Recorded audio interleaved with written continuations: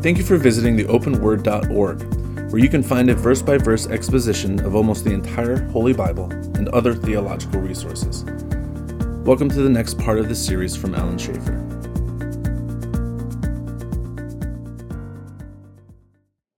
Anyway, so let's get back to Galatians chapter 4. And side B of the tape didn't come out, but side A did. So those of you who want to... By the way, you can borrow any of the tapes for free. Well, you can borrow side B. You can borrow any of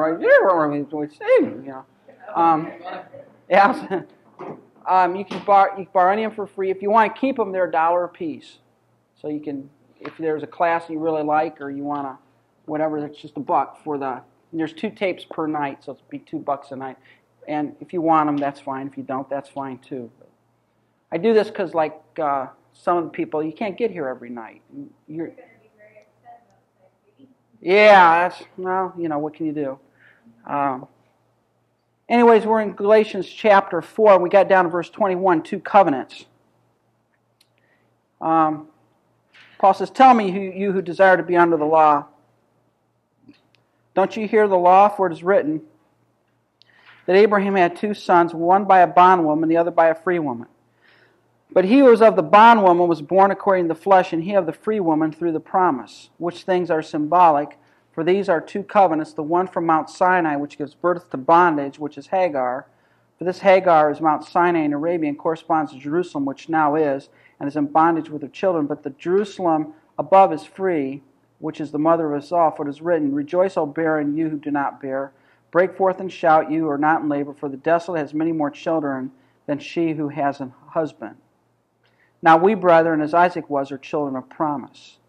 But as he who was born according to the flesh then persecuted him, was born according to the Spirit, even so it is now. Nevertheless, what does the Scripture say? Cast out the bondwoman and her son, for the son of the bondwoman shall not be heir with the son of a free woman. So then, brethren, we are not children of the bondwoman, but of the free." This goes back to the discussion of Hagar and Sarah. And if you remember the story back in Genesis, God shows up to Abraham and tells him, "I'm going to make a great nation out of you. I'm going to bless you and make your name great. And in you will all the seed of the earth be blessed. All nations be blessed." And at what age did Abraham receive this promise? He was 75, right? All right. So Abraham's 75 years old when he gets his promise. And at that age, he did not have, as of yet, a son. But God says, "I'm going to give you an heir." And Abraham believed God. Okay? Now, when did God show up and tell Abraham, at this time next year, you will have a son? How old was he? I think it was 99, wasn't he? If I remember right. All right, so 99. Now that's, 24 years? So God tells Abraham, "I'm going to make a great nation out of you. I'll give you an heir." And Abraham waits, and he waits, and he waits, and he's getting older, and he waits, and he waits. And what happened when he was around 88 or 89 years old? What did he do? He said, "Well, I got to help God out because he's not going to be able to pull it off, I think." And what did he do? He had a son by Hagar. And how old was he when that happened? I don't think the Scripture says, but I think Ishmael was about 12 when Isaac was born, if I remember right. So that would place it, somewhere around 88, I think it is, if I'm thinking right. All right. So at 88 years old, we have Ishmael. Okay? And then when Abraham was 100, we have the birth of Isaac, his son. Now, think about this. God told Abraham, "I'll make a great nation out of you," and Abraham believed God. He believed what God told him. And by the way, just so you know, they dug up some tablets. I think it's the Ebla tablets, if I'm not mistaken.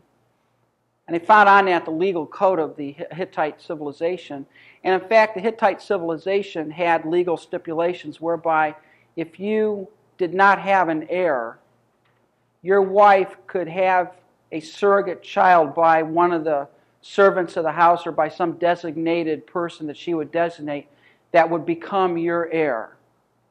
Okay? That was all part of the legal system that they had, whereby that would work. And so what Sarah did was something that was part of the legal custom of that day. It was perfectly binding, and no doubt Abraham and Sarah thought, well, we'll give God a hand. Maybe that's the way God's going to answer the promise. Now it's interesting because you go to Romans chapter 2 and chapter 4 and you read this stuff. And you often think, well, if Abraham was such a man of faith, why did he do this? You ever think that? Because it says in Romans 4, he staggered not at the promise of God through unbelief. So he believed God. He believed God would give him an heir. What was his problem? He wanted to give God a hand. And when he gave God a hand, what did he do? He just fouled everything up. Okay? The point is this: God didn't need Abraham's help. All right? And Abraham said, I'll give God a hand. I'll help God out. And maybe the way God's going to answer this is this way. All right? And we have Ishmael, and the entire Arab nation today is due to the fact that Abraham just did not sit out and wait for God to fulfill his promise. But for 24 years, Abraham waited. But in the end, what it says here, now here's what Paul is trying to get at. Isaac came by what?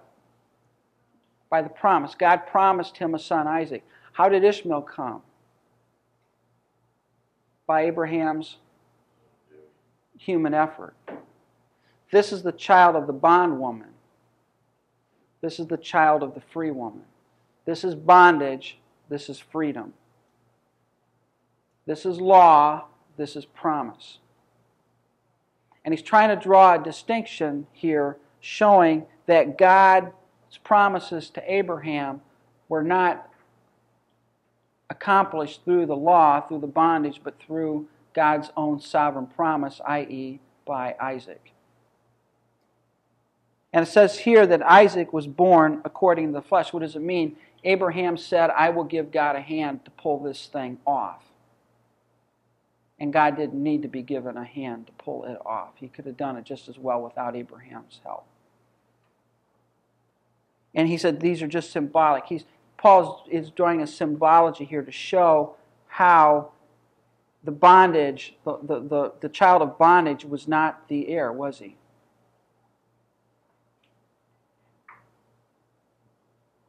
Don, you're just... I'm just sitting here thinking Ishmael didn't take God by surprise. No. God knew it. Yep. It's an illustration. Whether Ishmael selected God or God selected him, it doesn't matter. God knew it. Yeah. But the point is that God made the promise to Abraham that it would be a child from Abraham and Sarah. But they started thinking about ways in which they could give God a hand to pull this thing off. And legally, the child that Hagar bore was, as far as Hittite culture concerned, the child of Abraham and Sarah. All right? I mean, that's how the Hittites would have... And Abraham and Sarah probably thought, well, that's the way God's going to answer his promise. They wanted to give God a hand. And whenever you assist God, you foul things up. God doesn't need your help. And what he's doing here is he's talking about how he then makes the comparison here that Sinai, the bondage, the law, is in Arabia, and now it's in Jerusalem. Jerusalem has now become the center of bondage for the Israelite because it is the law now from Jerusalem that they're trying to keep in order to attain salvation. It's bondage. It's not promise, it is bondage, it is flesh. And it says, even now it's in bondage with her children. But the Jerusalem that is above is free, which is a mother of us all, who is us all, the ones who believe. We are of the child of promise, not the child of bondage.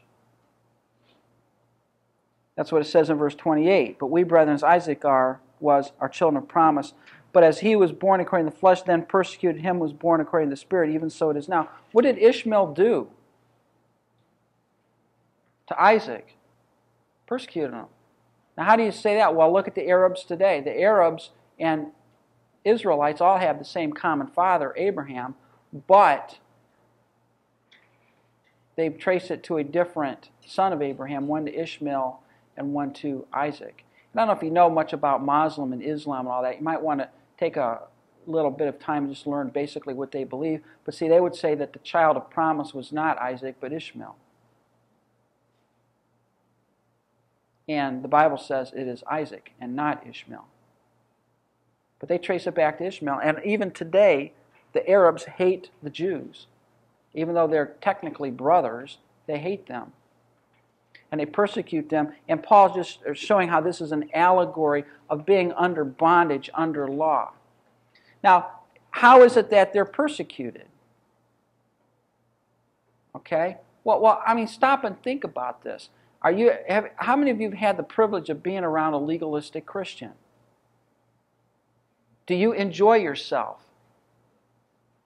Why?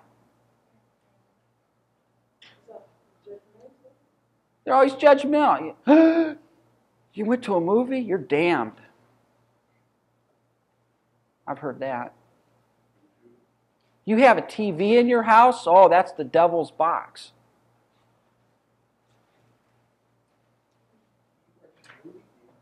Yeah, oh, you're Satan's right-hand man working there.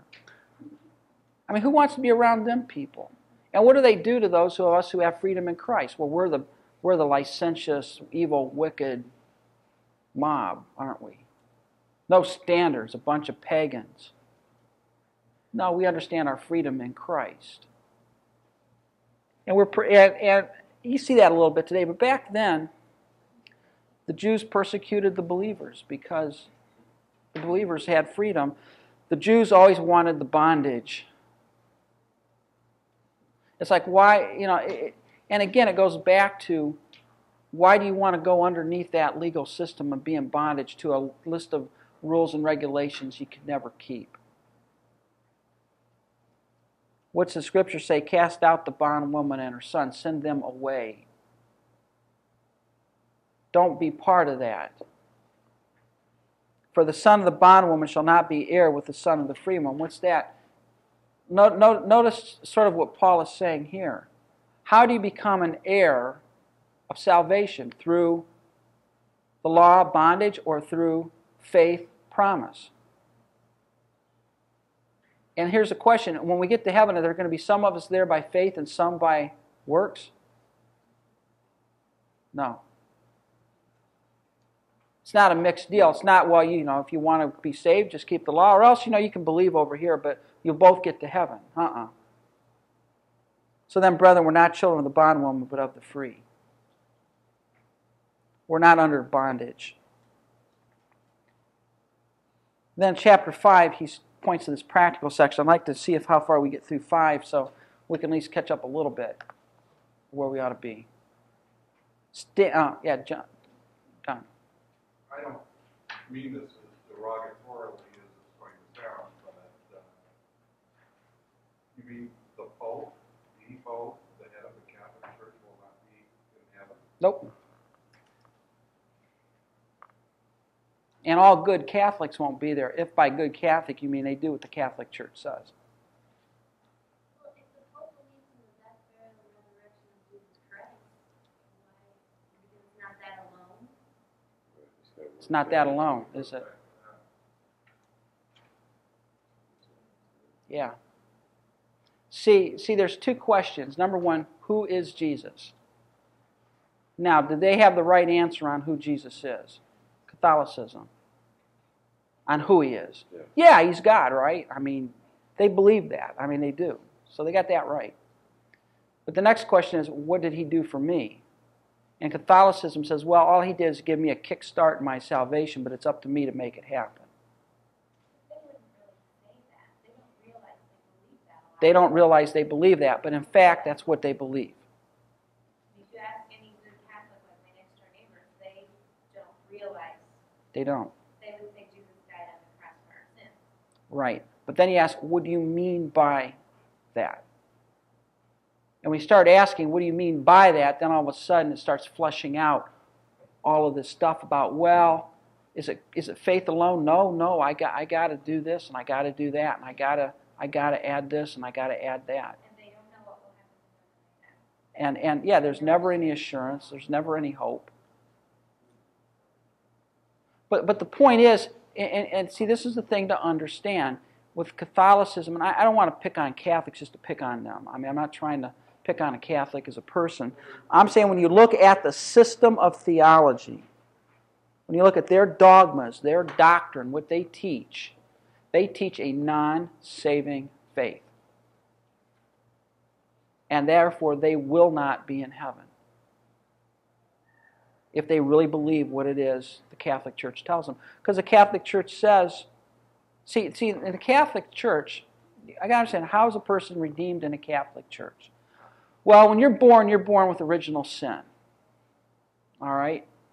And at baptism in the Catholic Church, when you're christened or baptized, that is an act of grace. In other words, what they would say is through these sacraments that you do, and that would be baptism, penance, holy orders, divine unction, there's 7 of these things. That grace is, and Mass, it's actually conferred. It's a means whereby grace is conferred to you. They get all this just from writings? They get it all from their traditions and their teachings. But they would say grace is conferred. So let's say you're a Catholic, in their system of belief, when you were baptized as an infant, grace was conferred to you, which removed your original sin. All right? Which means as a baby, if you die, you do not go to a place called limbo. See, they got to have another place called limbo, because if you die with original sin, you can't go to the presence of God. You still got original sin, so you have to be baptized. Now, in order to be baptized, of course, you got to be a member in good standing with the Catholic Church and pay your dues and all that other stuff. So they sort of got you over a barrel in that one. But grace is conferred, and as long as you commit no mortal sin, that grace remains alive.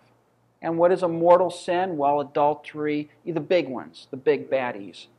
You know, they got venial sins and mortal sins. And if you commit a mortal sin, grace is killed. And if you die in a mortal sin, you go to hell. All right?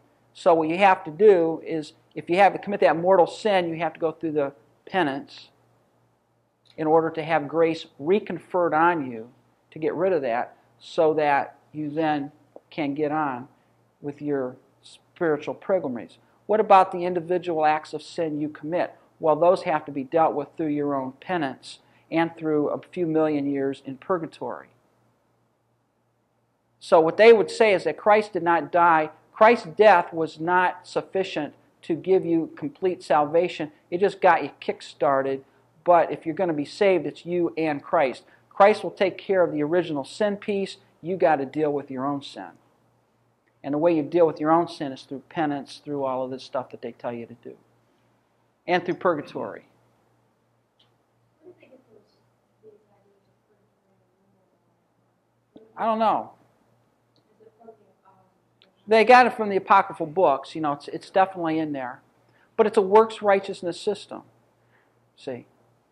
It's a works righteousness system. So when you talk to a Catholic, and this is what fries me on this, there's a document, Evangelicals and Catholics Together, the ECT document. They write, a bunch of evangelicals like Chuck Colson and that, and a bunch of Catholics wrote this document, and they said, we agree that a person is saved by faith through grace on account of Christ. All right? They say that. We're saved by grace through faith on account of Christ. Now, do you believe that? Does a Catholic believe that? They believe that statement. Those words put together, they believe.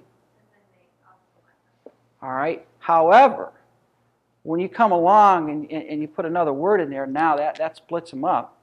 When you put the little word alone in there, now all of a sudden they say, I can't believe that. When you say, I'm saved by grace through faith on account of Christ alone. Nope. See? So the thing I'm trying to tell you is just because someone says, I believe in Jesus, doesn't really mean they believe in Jesus. And just because they say, I believe that Christ died for my sins, doesn't mean they really believe that Christ died for their sins, the way the Bible says. I have some wonderful Mormon neighbors, and she says that she believes that Jesus Christ died for her sins on the cross. But now you got to ask her, well, what do you mean by that you said? And all of a sudden you find out, well, she means something totally different than what we would understand. And that's why this notion of the gospel is such an issue today, I think, is because we're selling out on this whole notion. You've got Christians today that says, this whole Reformation was just a bad idea from the start. Well, they don't understand what saving faith is. Catholicism says, I am saved by faith and my works. The Bible says you're saved by faith alone. And that's a very big, distinctive difference. So and this goes back to our question early on in the class. Can you come to Christ if at the get-go you say, I'm saved by faith and works, can you truly be born again? I don't think so. Now, I had an aunt who was very good to me when I was growing up. She's my great aunt. Wonderful lady. One of the nicest ladies you'll ever meet this side of glory. She was a devout Roman Catholic. And I remember going through high school, witnessing to her on multiple occasions, and she never could understand that it was faith alone. She always thought, well, look at what I have done. Doesn't that matter? And I try to say, no, it doesn't. No, it doesn't. And she kept saying, yeah, but it does matter because of what I have done. No, it doesn't matter. And I got hung up on this. And it's something you really need to... So the question is the Pope saved? No. No, he is not. He may think he is, but he is not. Because it's faith and works. And the very fact that he would be seriously thinking about making Mary co-redemptrix is icing on the cake. Because that tells you he really doesn't know at all anything about salvation. Making Mary co-redemptrix. In other words, there's a movement in the Catholic Church that would make Mary as much your Savior as Jesus. I've seen a lot of pamphlets about that. In other words, you're saved not only through faith in Christ, but faith in Mary. If you don't have faith in Mary, you're hell-bound. And they want to make that a doctrine of the church. I think they already have. You can go to almost any church, Catholic church, and go through some of their pamphlets. You can get some pamphlets on Mary, and you would think Mary died on the cross, the way they write it. Well, I mean, the whole idea of the Immaculate Conception means that Mary did not have sin.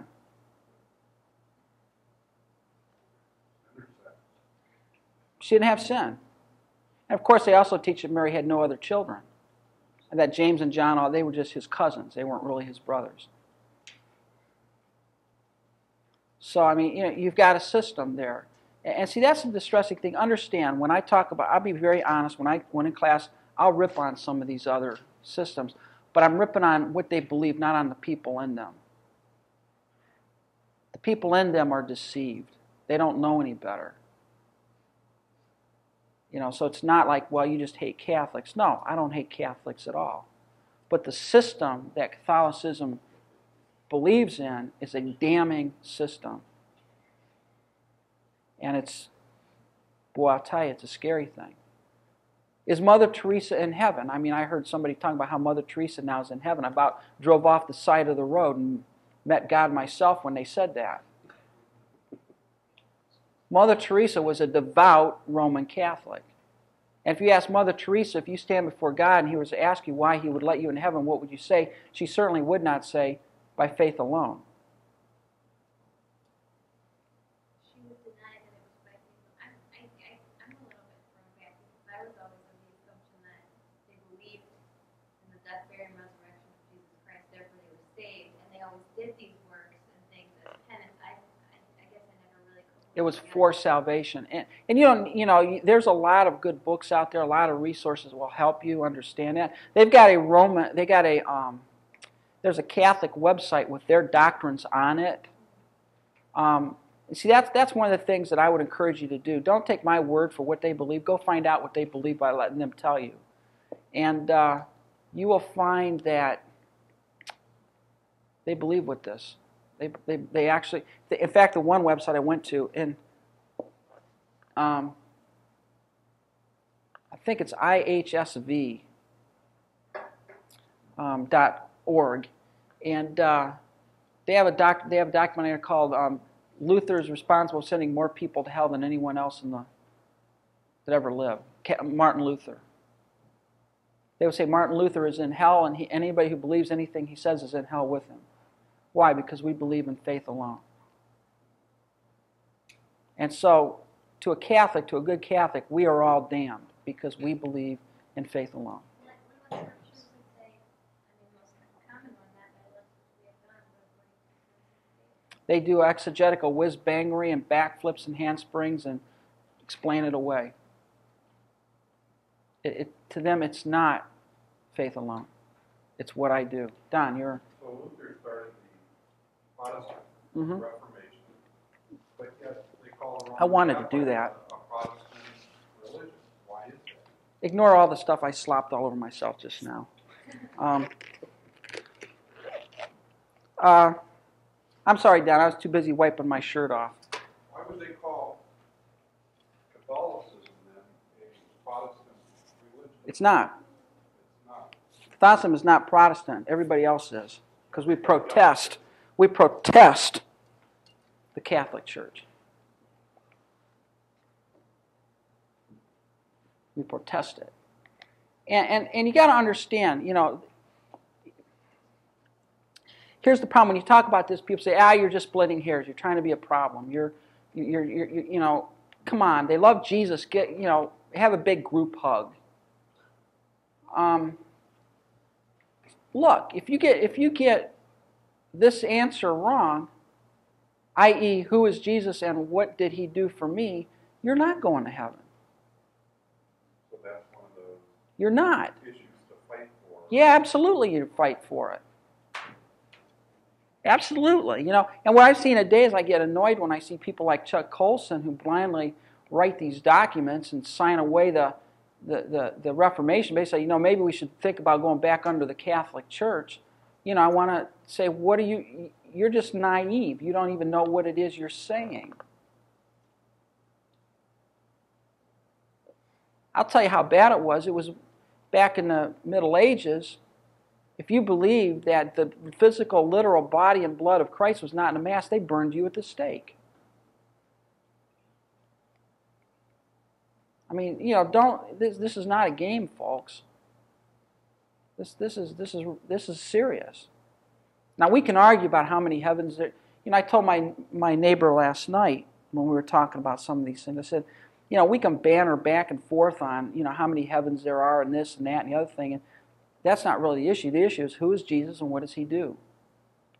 All this other stuff is peripheral, But what we do in the church today is we fight over all this other junk and we sell away the farm on this idea of justification by faith. Now, we'll argue about whether we should go see a movie or not. And then we sell out the gospel by saying that, well, basically, if you believe in Jesus and his death, burial, and resurrection, you're saved. Well, see, Mormons believe that, and Jehovah's Witnesses believe that, and Catholics believe that. So they're all going to heaven? Well, no. What do you mean by what you just said? What do you mean by faith? What do you mean by believing in Christ? What do you mean by what he did? Those are some very serious and important questions. And it's not splitting hairs. It's eternally determinative. We need to fight for that stuff. And it's his fault we're not getting into chapter 5.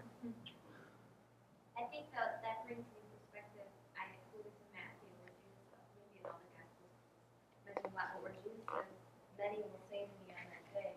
Yeah. And I don't think that's just talking about Satanists and No. and witchcraft. I think there's going to be a ton of people who honestly thought they were going to heaven and honestly thought, and by our standards, sometimes we might even think too. If we weren't sound in our faith, might even say yeah. See, that's what It'd be very scary. That's what I told my neighbor last night. I was talking to her and I said, you got to understand something. See, she's convinced that God sent them next to us to live for a reason. She, so now in her mind it was that they could convert us to Mormonism. Right. All right. In my mind, it's so that we could help her see who Christ is. But I was talking to her. I said, you need to understand that, this is not an issue for me because I want you to come to my church or I want you to join my denomination. And it's not that I want to just win an argument for the sake of winning an argument. But that if I really believe what I believe, and I do, you don't have a very good eternity. You're basically going to be in the lake of fire forever. Now, if I'm wrong in your system, all right, I die, I go to to the spirit world, and I find out, well, gee, Mormonism was right after all. So if I just get somebody to be baptized for me, I'm in. I'm simplifying it a little bit, but they believe in salvation for the dead. A dead person can be saved. So I said, in your system, no big deal. All right, I was wrong all my life. But I'm not going to burn forever. But the Bible says, if you come any other way, you're a thief and a robber. And I said, to me, it's not winning an argument. I think we need to keep it that way. We're not out to win an argument. The little card Mm-hmm. that said you could mark like 5 boxes. One of them was, I want to know more about the church. She missed the whole rest of it, and she's a very good Lutheran.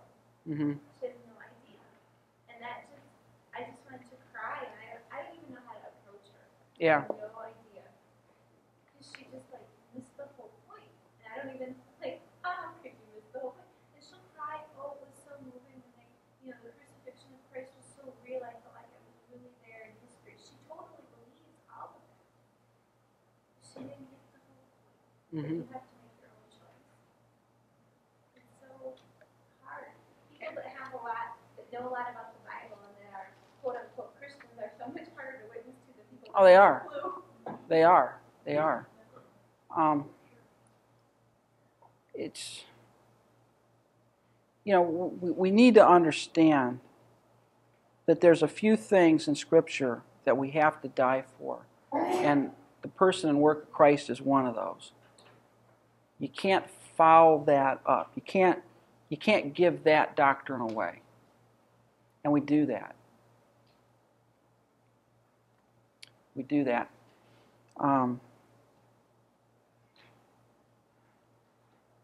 We're not going to get to chapter 5 tonight.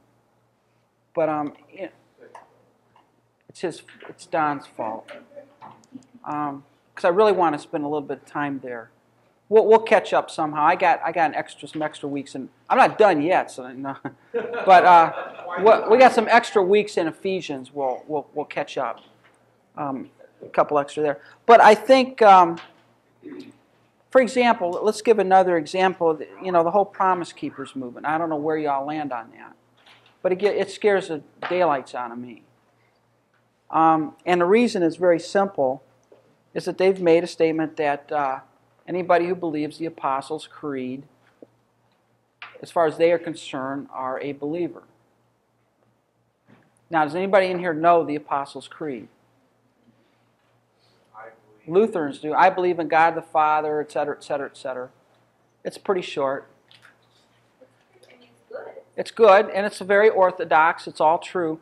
But let me ask a question for those of you who do maybe know the Apostles' Creed. Does it mention anything at all about the substitutionary atonement of Christ in it? No, it doesn't. It doesn't mention anything at all about how a person is truly born again. So, can a Catholic believe the Apostles' Creed and not be born again? A Mormon can believe the Apostles' Creed and not be born again. See, just because a person says they believe in Jesus, and like you said earlier, well, they believe in the death, burial, and resurrection of Christ. That doesn't. A New Ager believes in that. Yeah, they could believe in that, but they don't attach to it the significance. Okay, and I think that's what we do when we sell short the gospel. If somebody says, "What is the gospel to you?" and you say, "Well, it's just believe in the death, burial, and resurrection of Christ." Well, there's a whole bunch of other questions you need to ask, like why did he die? You know. What was different about his death than my death? And why was he buried? And what does it mean resurrected? Does it mean physical? Does it mean spiritual? What does it mean? And when you start answering those questions, you understand what the gospel is. John, you were going to say something? Yeah, I think you have to be careful there too, because God doesn't sit up there like a teacher making sure that you get 9 out of 10 questions No. answered correctly. No. Do you understand? You say the Apostles' Creed. Do you know about this? Do you know? I don't think he does that. No, but what I do believe is that you cannot go in. Can you be saved and not have a complete understanding of who Jesus is? Yeah. I mean, I'll be honest, I've been a Christian for 32 years and I still don't have a complete understanding of who he is. I know he's God. I know he's sinless. I know he died for me. Now, there's a lot of maybe other things about him I can't sort out yet. I know those things. That's the important issue. I don't think you can come in and be a Christian and believe that Jesus is no different than any other person. Or that he was not born of a Virgin Mary. I mean, there's some things that you absolutely cannot sell out. And it has to do with the person and work of Christ. Barb, you're going to say something. I was just going to say, I know that with Jesus, we have to know, as sinners, we come to Christ for salvation. We have to know that he's the Savior. Mm-hmm. You know, and that we accept him as Lord. And as far as, you know, we may not understand everything about the Trinity, we may not understand No. everything about the sacrifice and all that. But I think as long as we understand that, that he is the Savior. I mean, it goes back to a question we had in theology, if you remember. I asked you, I said, you need to understand and have an orthodox view of the Trinity to be saved. And what was our answer? Does anybody remember what our answer was? No. The answer was no. Because we don't understand. I can't explain the Trinity to you now. All right? What we did answer is this. You need to know that Jesus is God. He's not a created being. He is God. All right? Now, you may not understand, well, what is a Trinity? You may not even know what the word is. You know that Jesus is God. All right? There's a lot of things, theologically, that are very deep that we're not going to not only probably sort out in this life, we probably won't figure out in eternity. But there are some things that we have to know. Jesus is God. He died for me. He took my place. He paid it all. He didn't make the down payment. He paid all of it. And all I have to do is accept that by faith, not by anything I do, not by my works, but just believe what he said. And he imputes to me his righteousness. And maybe 50 years later, I'll start understanding what some of that means, but at that moment in time, I know very little, but all I do is believe. And he adds the rest. I think what a lot of people call belief is simply an intellectual sense, just like, you know, believe some historical person Yeah. lived, 100 years ago. So a lot of people say, they believe that Jesus was born of Virgin Mary and he died on the cross. It's history. I mean, that happened in history. But that belief doesn't descend to the heart and do something there and transform them. So a lot of people say, they believe that they believe facts. They believe certain facts, but they have to go beyond believing the facts.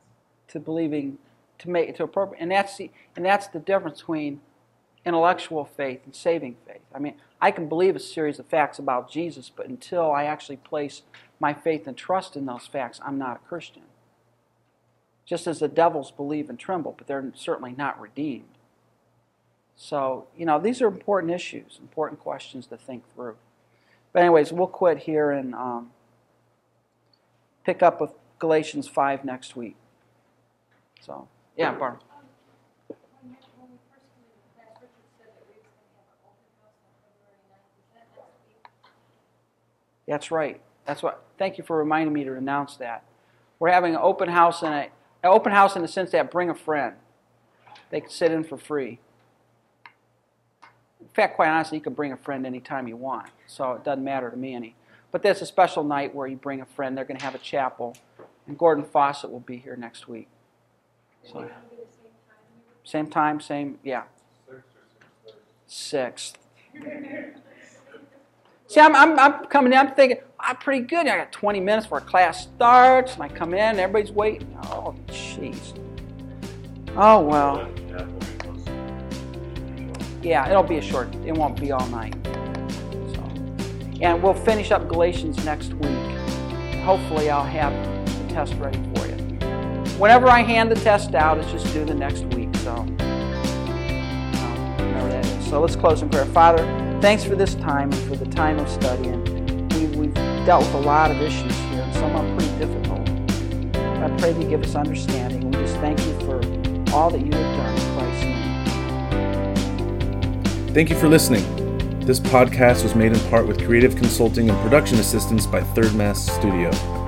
For your production needs, send an email to thirdmassstudio@gmail.com. For other lectures in this series and more biblical media resources, visit theopenword.org.